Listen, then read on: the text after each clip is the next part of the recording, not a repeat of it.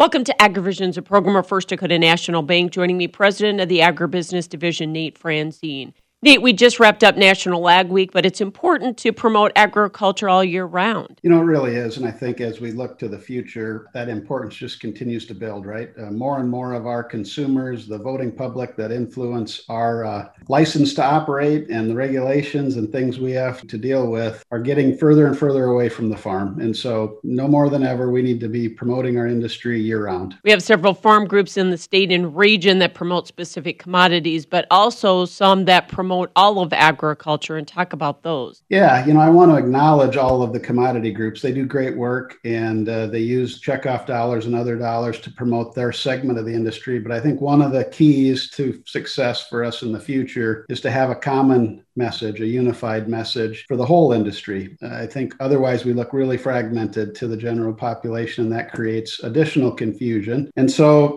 we've got Ag United, been around since 2005, a very good organization to pull together the common ground issues of the entire industry. We've got South Dakota Ag and Rural Leadership, again, been around for 20 years, training our industry to be better leaders, better spokespersons to represent our industry. And then the newest of the three that I'll call kind of the unifying forces in our industry, the South Dakota Ag Foundation, a foundation established to build endowment funds to promote the industry as a whole and to provide alliance opportunities for the varying segments of the industry. So I think great organizations to align with, to help us, but it's really important we're promoting our industry year round. It's also important for those in agriculture to support those organizations monetarily or otherwise. Yeah, for sure. They all need funding. It all takes resources. And no doubt we have to all do our own part to promote our own farms and ranches, promote our own businesses as we support the industry, but also support those organizations that help us do it better. Thanks. That's Nate Franzen with First Dakota National Bank in today's AgriVisions.